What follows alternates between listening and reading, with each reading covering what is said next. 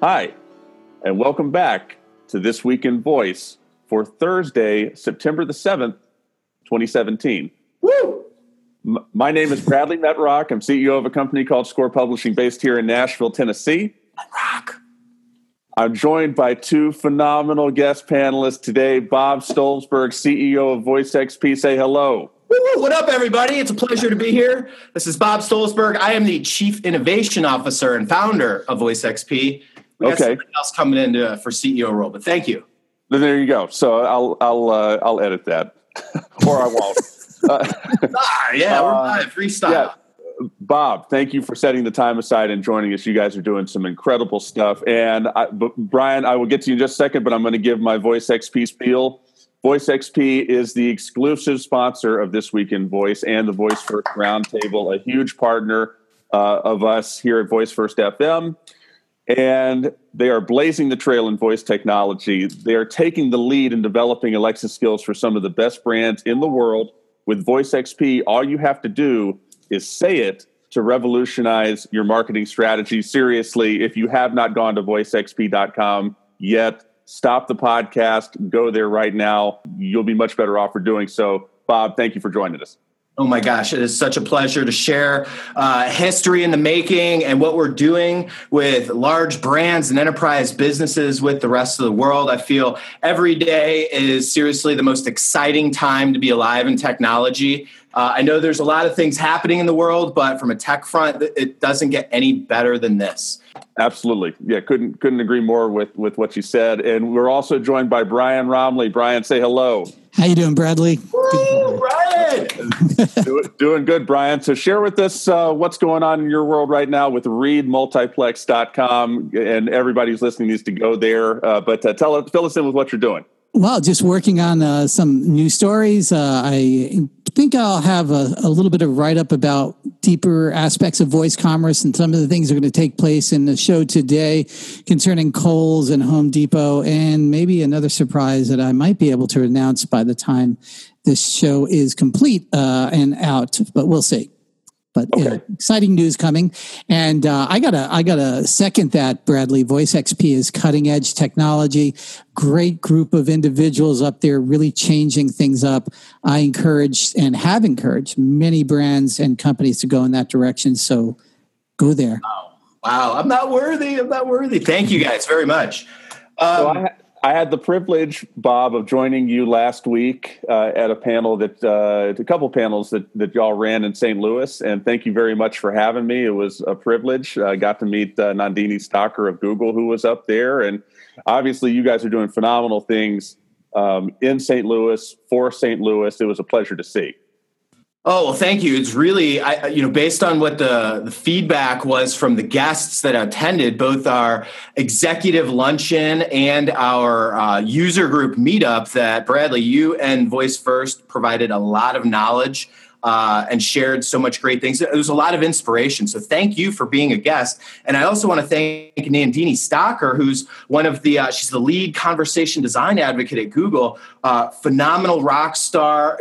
Everybody was so impressed with the knowledge that everybody shared around voice and the excitement around it. So thank you both for being part of it. Before we get into the news, I want to mention one additional thing. Voice First FM is hitting the road in September. We are going to our first conference. We're going to the Intelligent Assistance Conference taking place September 18th and 19th out in the Bay Area. The folks at Opus Research have been very gracious to work with us on partnering with them to interview a lot of the speakers that they have and be a media partner for their event. And we're thrilled to do it. It's the start of a lot of relationships that we want to have with different events and things going on. We want to be out there. We want to be out there in the community and growing Voice First FM. So I just want to make sure everyone listening knows that if you're in the Bay Area, you need to go to the Intelligent Assistance Conference, Google it, look it up, buy a ticket. And when you do, come say hello to us. It will be very obvious where we're set up. We're going to be broadcasting throughout the conference, and come say hello. Yeah, and also I want to add, Bradley, shout out to Opus Research. The team has been doing a phenomenal job keeping their finger on the pulse of the voice industry. They hit my radar, close to January timeframe, and I'm really impressed. I see information coming out of them that even the leaders like Gartner aren't putting out yet. So great firm to get details from. Bradley, I gotta say it's just really great to see Voice First FM reaching out, and Dan over at Opus has been one of the grandfathers of this whole movement. He started when everybody thought, IVR was the epitome of the voice first revolution. And I give him a lot of credit for helping shape a lot of the direction and imaginations of some of the early developers, and certainly all the way out today. I will be joining you there. Myself and Dan will be doing sort of a fireside chat about the future, and look forward to seeing you there. Yeah, all very exciting. So with that, let's get to the news.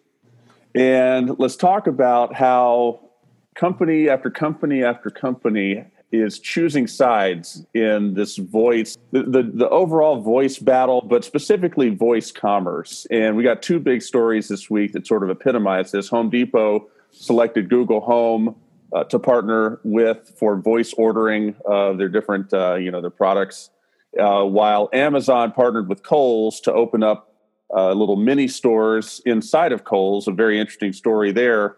So, Bob, I want to start with you. Yeah.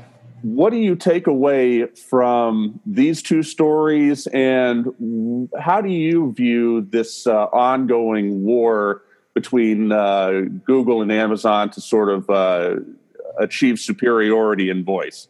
Well, I draw a lot of parallels to my experiences in the enterprise cloud space from the past 20 years. And what we've seen is businesses and brands put their foot in the water with a trusted partner, a trusted service provider.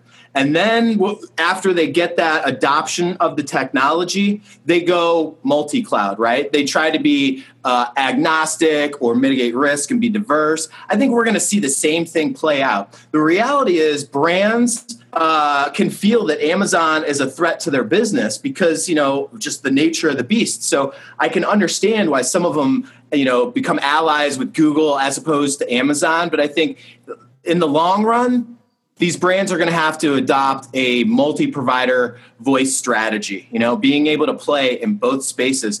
But VoiceXP is launching today the first ever Alexa Black Friday ad campaign. And it works on Google Assistant platform as well. But this is huge because we're talking to so many major brands about rolling out their Black Friday and Cyber Monday and holiday special ads through a branded skill. So you can do something like, Alexa, ask Best Buy the Black Friday ad.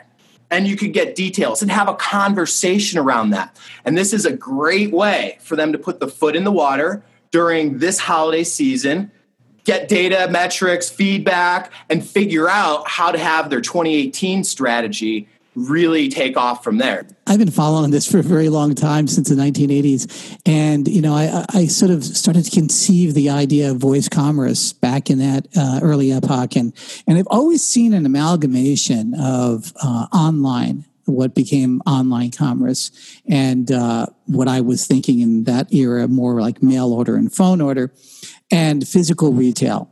And the thing that most people who are sometimes really quite versed in tech and even merchants, that they're missing about voice commerce is that it's crossing all of these barriers that existed before in ways that few can understand what the repercussions are. Let's look at the Home Depot scenario first, because it's quite different. There is a significant number of transactions that take place at certainly office companies like Staples and Office Depot. The low-hanging fruit on the tree in voice commerce is reordering. And this is where somebody is not unsure of doing the transaction. They know the product already. They don't physically need to have to see it. It's a fallacy that so many people say, well, I need to see what the paper towels look like. Really? After 100 times buying it, when do you need to stop looking at it? It takes just about five or six purchases to the point where you get to reordering without having to see it. Home Depot has a lot of scenarios where reordering or ordering of things that are known are going to take place. The obvious are light bulbs and things of that nature. I can go down the whole tree, but I'll leave that for somebody's own imagination. I've identified at Home Depot about 117 items that are ripe for reordering. Now, the interesting part about it is these are items that are in the top 300 of items being sold at Amazon.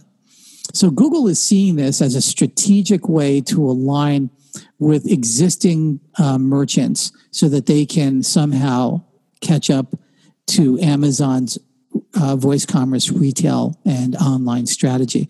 It's a good first step, but I think as we sort of talked about pre-show, Google will need orders of magnitude, more focus, more leadership, and more vision on how to do this. One-off relationships with Walmart and Home Depot, unfortunately, on the long arc of this, is really not going to cut it. And on the other side is the Kohl's scenario. Amazon is opening up a 1,000 square foot store in the middle of Kohl's retail. Right now, it's limited to 10 markets, 10 stores, apparently. I believe that that's going to expand to about 50 from my insiders quite rapidly. It turns out that some of the employees manning the 1,000 square foot store will be Amazon employees. And that should let a lot of people ponder. It turns out that an inordinately large amount of women's clothing market, specifically the professional women clothes apparel market, is owned by Kohl's. And there's a lot of reasons for that. A lot of it has to do with situational, where they're located. They have great locations. Number 2 is quality of product. Number 3 is quite interesting in-house name brands that are correlated with sometimes famous people, sometimes famous prior famous brands like candies and things like that. Women are sort of more inclined to do maybe 5 or 6 shoes to try on and send 4 back, and they like one, or send 5 back and they like nothing because it's free shipping. But clothing is a much different sort of experience. It's much more tactile, and it's much harder to do that in a virtual setting. Not to say it's not happening, of course. Certainly activewear is doing exceedingly well on Amazon. Amazon's own in-house brand of activewear is having a damaging effect on a lot of yoga pants and other types of purchases. But for general, especially professional women's wear, they need to try it on. They need to feel it, touch it, see what it looks like. Kohl's is a great avenue for that. Well, I could say there's in my mind, a really good chance that you're going to see either a partnership or an acquisition of Kohl's by Amazon. I think the stage needs to be set correctly for that to take place.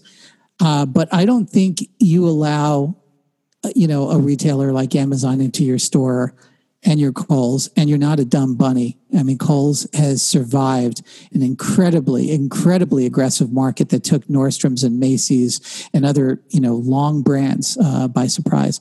What they're doing is supporting an ecosystem, right? You go to Kohl's, you pick up your Amazon stuff, you like what you would at an Amazon locker. I'm sure they'll do delivery there. You buy what you need. You get yourself some Starbucks. You get your kids their, Spider-Man pajamas. It's all in one spot now, right? But what I think is interesting, Brian, is you have your head focused on the commerce side. And I think what's really going to be the game changer is when the Google commerce is baked, the Google transactions, so people can buy things through them. Same with Amazon. Like, nobody else is really transacting through that native platform. You got to bolt on to it. And that's going to really open up, I think, next year. Right now, these brands need to get present on these platforms to be relevant. Because I'll give you an example. We just signed our most recent platinum rapper. I can't tell you who, but when his single comes out, everybody will know. This guy's been in the game for 15 years. Brilliant. Household name. And he's changing the game. We're disrupting the music industry because we're writing the software for him that his fans can get a subscription service. You can buy the single, buy the album straight from the source, right? You just go to the Alexa skill or the Google action to go and engage with that artist brand. This is what's going to cause, in addition to the children skills on Amazon, once this stuff hits mainstream media in music videos, with celebrity endorsements, in movies, full tilt. It's the most exciting time to be in tech. It's the fourth wave, right? Like you guys heard Brian and Bradley say, there was web, and then there was mobile, and then there was social. Well, this voice surprise opens up so many opportunities. So I've been on the Vans Warped Tour for 15 years, and the interesting thing about the Warped Tour is it's psychodemographic of primarily early teens and preteens to mid to late teens, and it's been an entirely interesting ecosystem. I identified Snapchat as a phenomenon within 3.5 months of the app being put out, and I observed it in real time. Typically a stop, it's 35 dates and 40 days. So it's not your classic rock and roll tour. It's hardcore, very hard on the artist type of scenario. We see between 30 and 50,000 fans each stop. And so you get a really good feel about what's going on in that demographic. And what I noticed is the last 3 years, more and more people doing either pizza phone, talking into their phone, or just picking up their phone and text messaging. And know what they were doing? They were using their voice to interact. And they were using their voice to text their friends and their family and stuff like that. So they're using their thumbs less. That's going to matriculate up.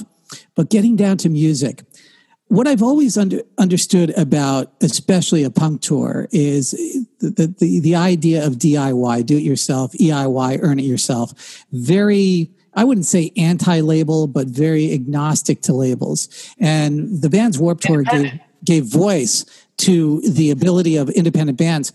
And about a year ago, I started talking to bands about how they would use things like Alexa. This is going to be a must-have. I don't care who you are as an artist. It's very much like not having your music on iTunes or not having a website. If you don't have a voice first presence across all platforms, and that's very equivalent to a major corporation saying, okay, I need a website presence. Let's put our business card or brochure up on the web. You must think about the repercussions of the brand image, the brand reputation, and the brand persona that you're creating in these voice first environments. If you just simply put your Q&A up on the voice platform, you're missing the whole point of this new medium. This past weekend, just getting back to your point, Bob, about music and artists taking advantage of voice technology and voice first platforms, I spent part of my weekend enabling the Sirius XM skill on the Echo Show. That must have been fun. It took a little. It was not seamless. No, it was not seamless. Good. But I had to dig up one or two of my wife's passwords because you took one account to get in, and then you had to set up another account on top of it. But I digress. Once it was set up, it's a beautiful thing.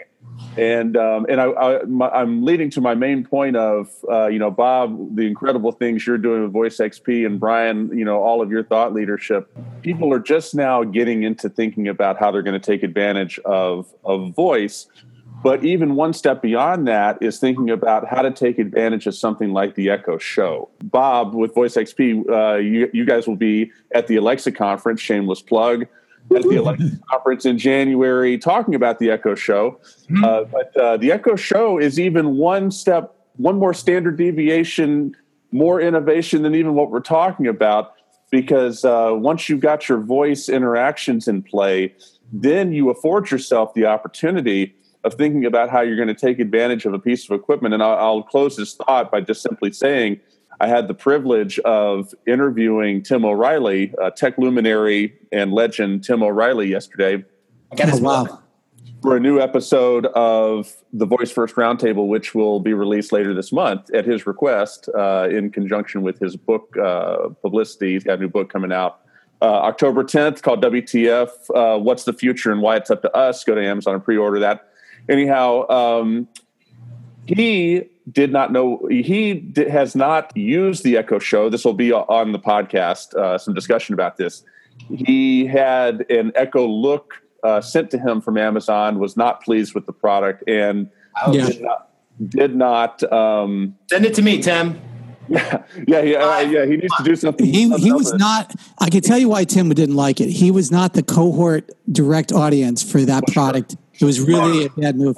Absolutely. I could tell you it's taking off amongst a certain cohort. We brought it up in the shows before. It's not, it's not for him. Yeah, it's not for him. And it's not for most males, to be honest. But he hadn't, he had used that as a pretense to not investigate the Echo Show. And I told him, and you'll hear it on the podcast, I said, Tim, you need to go buy the Echo Show. Yeah. It's a magical device. And Bob, you can speak more to it, but I know we're all in agreement. It's just a phenomenal device that music artists use and many other folks. Game changer. And before I talk about it, I just want to quickly kind of rebuttal something Brian said, right? This stuff, this voice thing, it caught everybody by surprise. If you weren't talking about it 19 months ago, you're like 99.99% of all brands out there, okay? I talk to so many Fortune 2000 CVD leadership on a weekly basis, and everybody is just trying to figure it out. And what we do is we give you guys a crawl, walk, run approach. There's no shame in saying, you know what, it's just like having a basic website. You put your company info, about us, your locations, vision, mission, leadership, right? That is great. That's a good place to start. Then you go to that walk phase and you have some dynamic content that gets integrated with APIs and databases, and then you get your marketing engine wrapped up around it. But I just want to point out there's no shame in starting this year with just having a presence. I'm not saying there's shame. What I'm saying is get off your ass and start moving on it. The problem is right now is that there are many people that are stroking beards and wondering what do we need to do? What should I do? And your competition is calling Voice XP, and we're helping so many do that. Like, yes, the sense of urgency is this. This is what I tell people. Amazon sold 3.3 million Echo Dots on Prime Day. Yeah. Just the dots. Yeah. QVC selling the Echo. I would say that number is actually a little higher. Totally. Yeah. Right? But if you don't know as a marketer that the number one holiday present this year is going to be part of the Amazon Echo family and a Google Assistant product, you need to reevaluate your position in marketing. Wait until everybody sees Echo, the Echo 2. I mean, the Echo 2 will be out in shortly. So I tell CMOs, that's going to really kick it up. That's going to kick it up to a much higher level. The price, the performance, everything. The hard sell is this. When 10 million Americans, with 10 million people around the globe plug in this device and ask about your brand on December 26th, are you going to have a voice? That's the sense of urgency. That's why I was saying, you should have been doing this a while ago. If you are a major brand and you don't have this ready for back to school, the number one selling item for back to school in Target all across this country was the Echo Dot. Okay, Target got one in their room. Echo Dots. Yeah, I just bought 3 today. Yeah, this was beyond scientific calculators, which are usually a number one electronics item. This surpassed everything. In fact, it's the number one selling item, period, for back to school, not just in electronics. Yeah. And I did that empirically. I started, you're not going to see it anywhere else. I went out to Targets. I went to 17 Targets, talked to the managers. We did counts. We did pre-counts and post-counts. And again, this is not officially ordained by Target. I do this research kind of guerrilla. And then we extrapolated that by doing some random calling around the country. And I can tell you that I've never seen Target managers so befuddled. They sold out and kept selling out, and they kept selling out on Echo Dots. So this is not only a generational shift, because these are young minds that are being formed around not using their thumbs anymore, not downloading apps as much, if ever, at some point in their life, completely changing the way they see things. So it's a big shift. And yeah, if you're a brand, you need to do this right now. To get back to what Bradley said, the Echo Show is without a doubt the game changer. This is like everybody getting a PC in the 80s or 90s, whenever you came up. Like, so many people are going to come on with this thing that's going to allow them to get voice and visual content hands-free, on demand, through a personalized experience.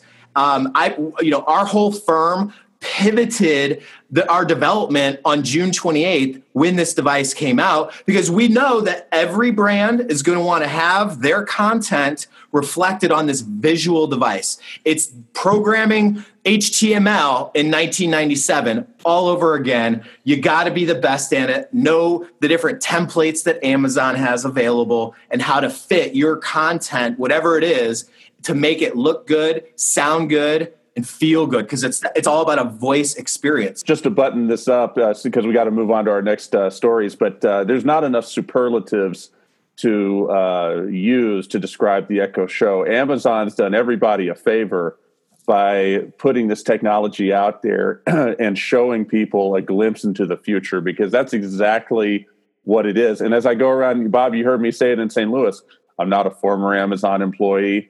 I'm not a current Amazon employee. I'm not a future Amazon employee. You might be. I haven't worked for. Listen, I got to say this. There are maybe 100 really prime voice first experts on the planet today. That number is not going to dramatically change. These are people who have deep knowledge about the space holographically and holistic in a deep way. And I can tell you, that is not enough. There needs to be thousands, and it's going to take maybe 3 or 4 years to start developing some of those talents and skills across all realms of technology, psychology. And that's the role I see Voice First FM playing. Absolutely. Every company needs leadership in voice first technology. They need to get it from somewhere, and in the very likely event that it's not on their own payroll currently, they need to look up people like Voice XP, look up people like Ahmed, with Lingo, go to that list or look up whoever, but go find it, because not only do you need the technological expertise to guide you, but Amazon, and we talked a little bit about this before the show, there's going to be books written. Brian, maybe you and I need to collaborate on one. And I want Voice First FM to do a documentary as well about, we're getting into more and more video, some actual video as opposed to our Periscope stuff. But, I would love to do a documentary on what's going on in voice technology as well, because what Amazon Mike Jones, where you at? Vice Mag needs to be on this. There you go. The best thing ever. What Amazon is doing right now is a historic, legendary pace that it takes almost a weekly news show to keep up with. And even then, it's actually difficult. It's why Gary Vaynerchuk, who we're going to have on the Voice First Roundtable in December, directed several people in his company to listen to This Week in Voice as part of their job, because it's a breakneck pace that Amazon is taking us on, and it just provides another thing to be reckoned with for companies trying to navigate these waters. So you got to go find yourself an expert and hold on to them. It's going to be fun to watch it play out. And it dovetails well with our second story, which I want to get into. Really, there's two major stories this week. We just talked at length about the first one. But the second one is, this is not just another privacy story. We're going to have privacy stories every week. I could talk about it all day, every day if I wanted to. But this one is a little bit different. This one is it just sort of gives you, just like the Echo Show gives you chills, because it's a sign of what, our kids, grandkids, great-grandkids will be using and interacting with their whole lives. This is something totally, this just gives you chills for other reasons. So this article talks about inaudible audio triggering voice-first devices. And Brian, I'm going to start with you on this. Yeah. Please, help, either take me one way or the other. Help me feel better about this and take the nightmares away, or help me build the bunker. Okay, I'm going to turn the light on, Bradley. Okay, so there's no dark monsters in the closet or under the bed. And so let me turn on the spotlight. First, ultrasonics. I've been working for about 27 months communicating to Alexa, Siri, Cortana, not so much Cortana, but mostly Alexa, Siri in ultrasonic range. What that means is I can take a sound like a voice command, send it up into the ultrasonic frequency, slightly above what a dog would hear. Like a dog whistle? It's beyond a dog whistle. It's like a dog whistle. And it can respond to it, okay, as if you were saying it in your true voice. There's a lot of reasons why these systems hear in the ultrasonic range. Let me tell you one of them. There's something called echolocation and noise cancellation. And with the beamforming microphones that you see in the Alexa, there's 7 radial microphones and 8 in the show. These microphones need to be able to identify where you are. One of the ways it does that is by, and this is a little bit of insider knowledge I'm giving out here. It's not patented or anything.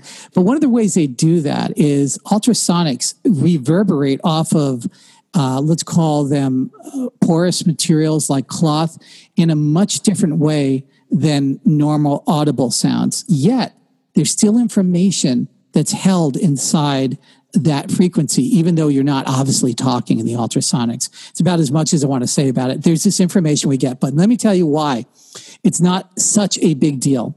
First off, any command that you give that even slightly might not be something nice, like purchasing something, you're going to get a response back from your voice first device in the audible range. It's not going to respond in the ultrasonic range. So if somebody sends an ultrasonic command in somebody's voice to say, erase the entire hard drive, you're going to hear the computer come back saying, did you really want me to erase the entire hard drive? So it's easy to kind of hand wave and run down the road with this. Now, are there ways to protect? Yes. In my experimentation with the 27 odd months I've been doing this, I've been using it so as not to disturb people, right? Because all of my research, primarily using Raspberry Pis to initiate these conversations, is sometimes I would send a command to Alexa that I just didn't want anybody to hear at the moment. And a lot of times it is really to sort of make Alexa a dialogue system without anybody really noticing how I'm doing that. It should have been talked about.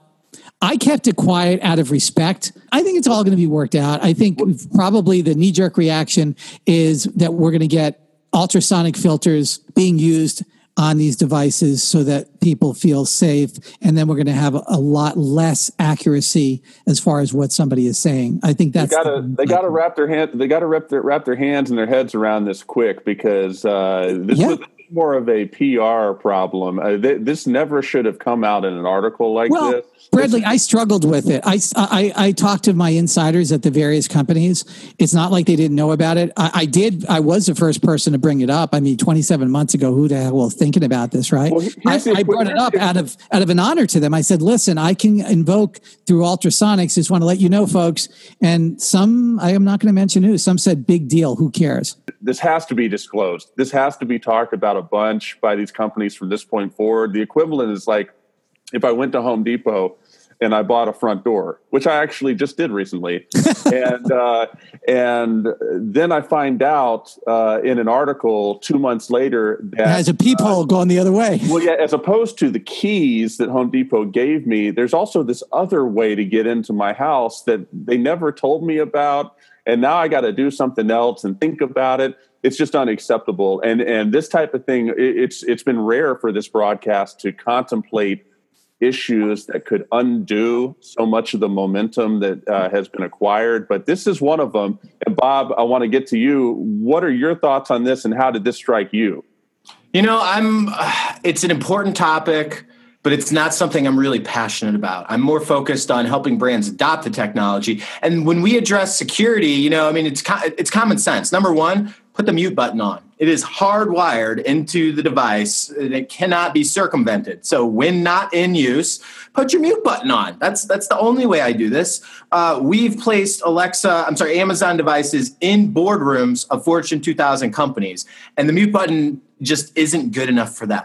So like Brian mentioned, you have to have other security solutions or mechanisms built in place, right? For American Express, you have a PIN code that you have to enter in order to interact with your credit card statement, balance, et cetera. For some of our enterprise customers, they want more secure authentication with a multi-factor code that you have to speak into the device that gets text messaged or emailed to you to a person's device so that it knows, you know, hey, this person is asking for this. They actually do have access to get in it. You know, and what you're describing with the Sonics, it's like a garage door opener, right? Like you might be able to hack my garage door and get into my garage, but I have other locks in place so that you can't get into my house where I keep my valuables, right? So again, I draw the parallels to just basic security and architecture of solutions to help circumvent or at least try to alleviate some of these problems. I agree. And I would add that it was a Chinese university that was doing this in a theoretical setting.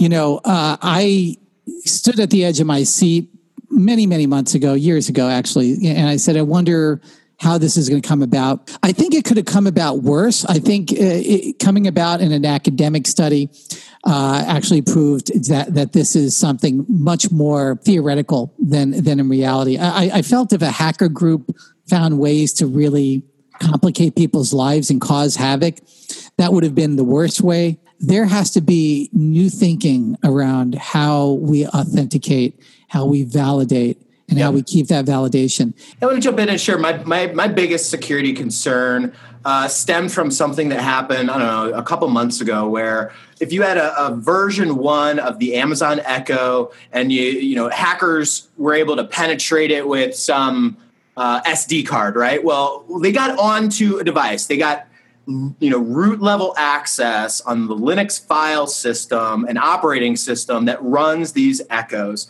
And my biggest concern is that somebody's just going to reverse engineer this, find a buffer overflow, find a remote vulnerability, and then they really will have, kind of botnet type capabilities. Or if you can talk to this device, you can essentially exploit it, right? Install your own skill that gets you root on this thing. Like, that's my biggest fear is that people are going to get into the insides now that they have reverse engineer it and expose new threats. And I can tell you from I know lots of security companies that have hired people to start R&D on this stuff. Because when there's 50 million of these devices in households, right? Like, that's a security risk, just like your mobile phone is. And it's brand new space. Any device you invite in your house has the potential of being exploited.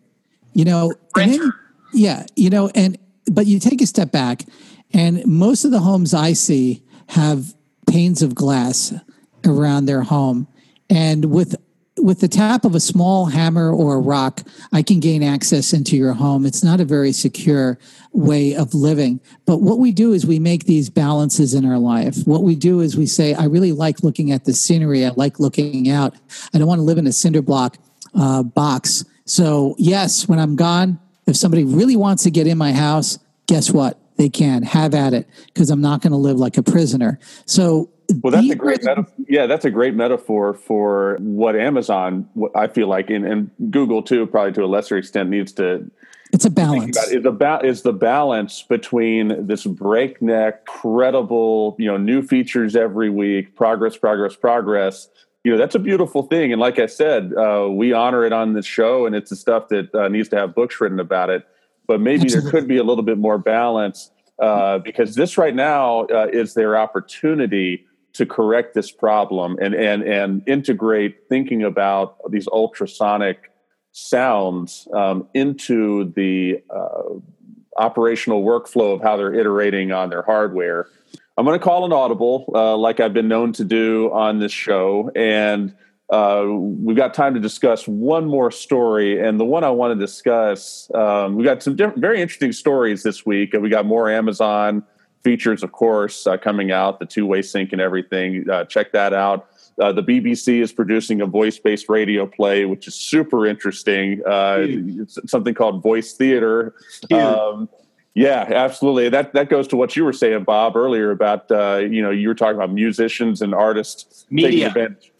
Taking advantage of the platform. This is a broader, different type of application. And you can imagine this, like if you had a rap artist, for example, who put out a single and maybe every fourth bar, the user can rap, can rap a lyric, something like that is the equivalent of what the BBC is doing with this. It's very interesting.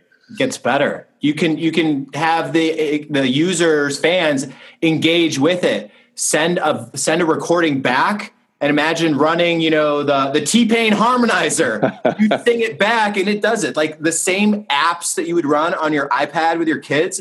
It's just another voice app, different user interface. So very, very, very cool. And I'm sure we'll have more implementations like this to talk about in the future. The fifth story is eHarmony partners with Amazon. And this is a good one too, but I'm not going to dwell on it.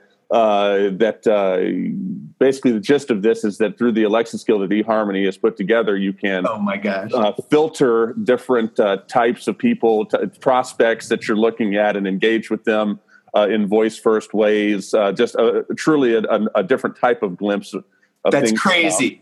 It is. But what I want to cover before we adjourn, and then the last story, of course, is what I mentioned earlier. Tim O'Reilly was on the Voice First Roundtable. We look forward to releasing that later this month.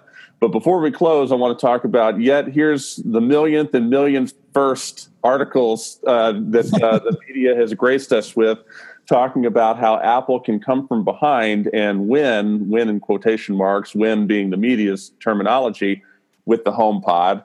But this week is different. This week we had It is different because we had new entrants from Sony and Panasonic this week that were announced in the smart speaker market.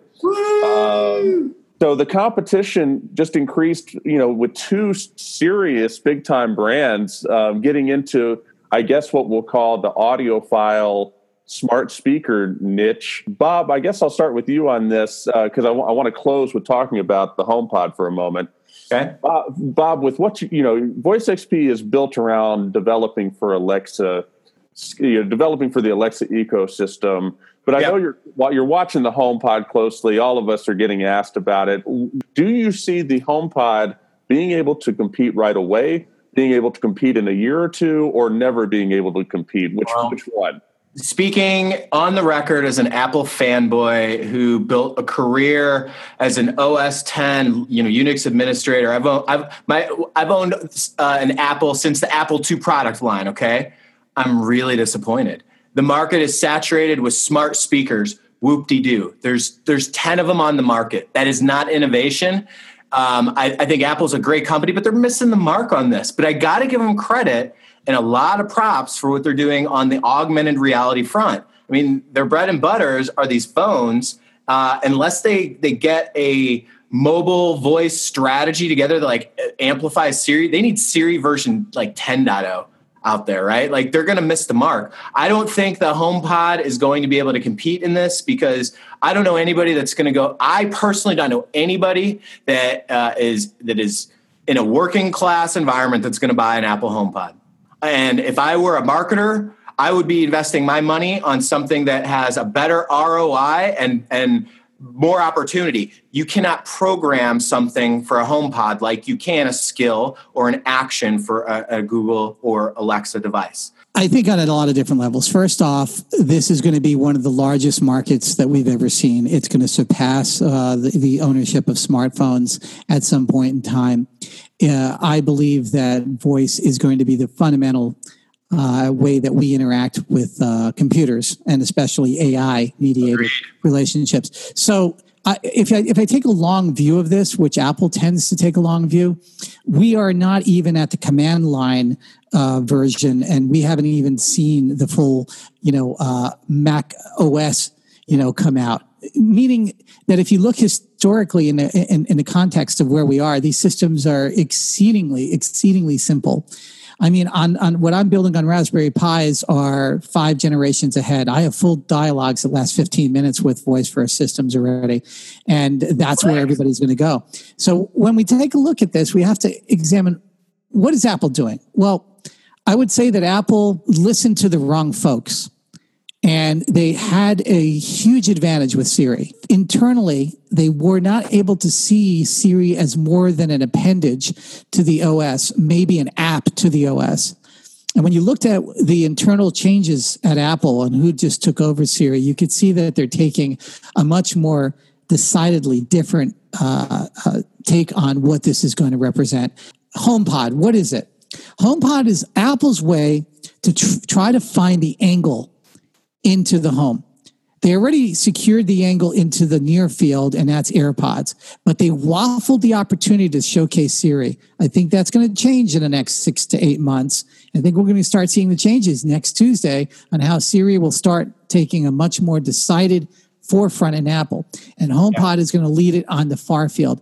HomePod is going after the same group that Apple is doing exceedingly well with, and that is Beats. And a lot of people misunderstand how the consumer thinks about purchasing Apple products. And this has always been the problem with Apple. I'm not saying that they are competing with Amazon or Google at this point. What I am saying is sometimes they define their own market. Yeah, Apple, great brand, extremely creative people there. You can't count them out because of their cash they're sitting on. And the fact that they have the celebrity endorsement, right? They know how to get into music videos and product placement and get into mainstream. And I agree with what Brian said from an artist standpoint. The problem is that this is an Apple product that's not a wearable, that you don't open in public and associate your brand and your status with a watch, AirPods, a phone, a laptop, right? It's a fixed thing. So it's going to be all about the marketing, the creative, and the artist brands and the music that they bring in. But I think it's fair for the voice industry to not judge the HomePod because they're branding it as a smart speaker. Alexa is billed as a personal assistant, right? So even though it's voice, let's not be too quick to judge because it might be apples and oranges, and I don't think it's fair to say until it's out on the market. Let's give them a chance. All right, we can buy into that. I'm down with that. Bradley, no applesauce today? Come on. No. I'm fine with the wait and see approach. I just and plus next week, you're right, Brian. It'll be interesting to see what they hit us with at their press event. All I can tell you is there's going to be a lot to be talking about after what Apple does next week. Hey, let's hope it's all good. And gentlemen, thank you very much for your time today. This was fantastic. Thank you. Thank you, everyone. Thank you for sharing your time and your insight, both Bob and Brian. For This Week in Voice, thank you for listening. And until next time.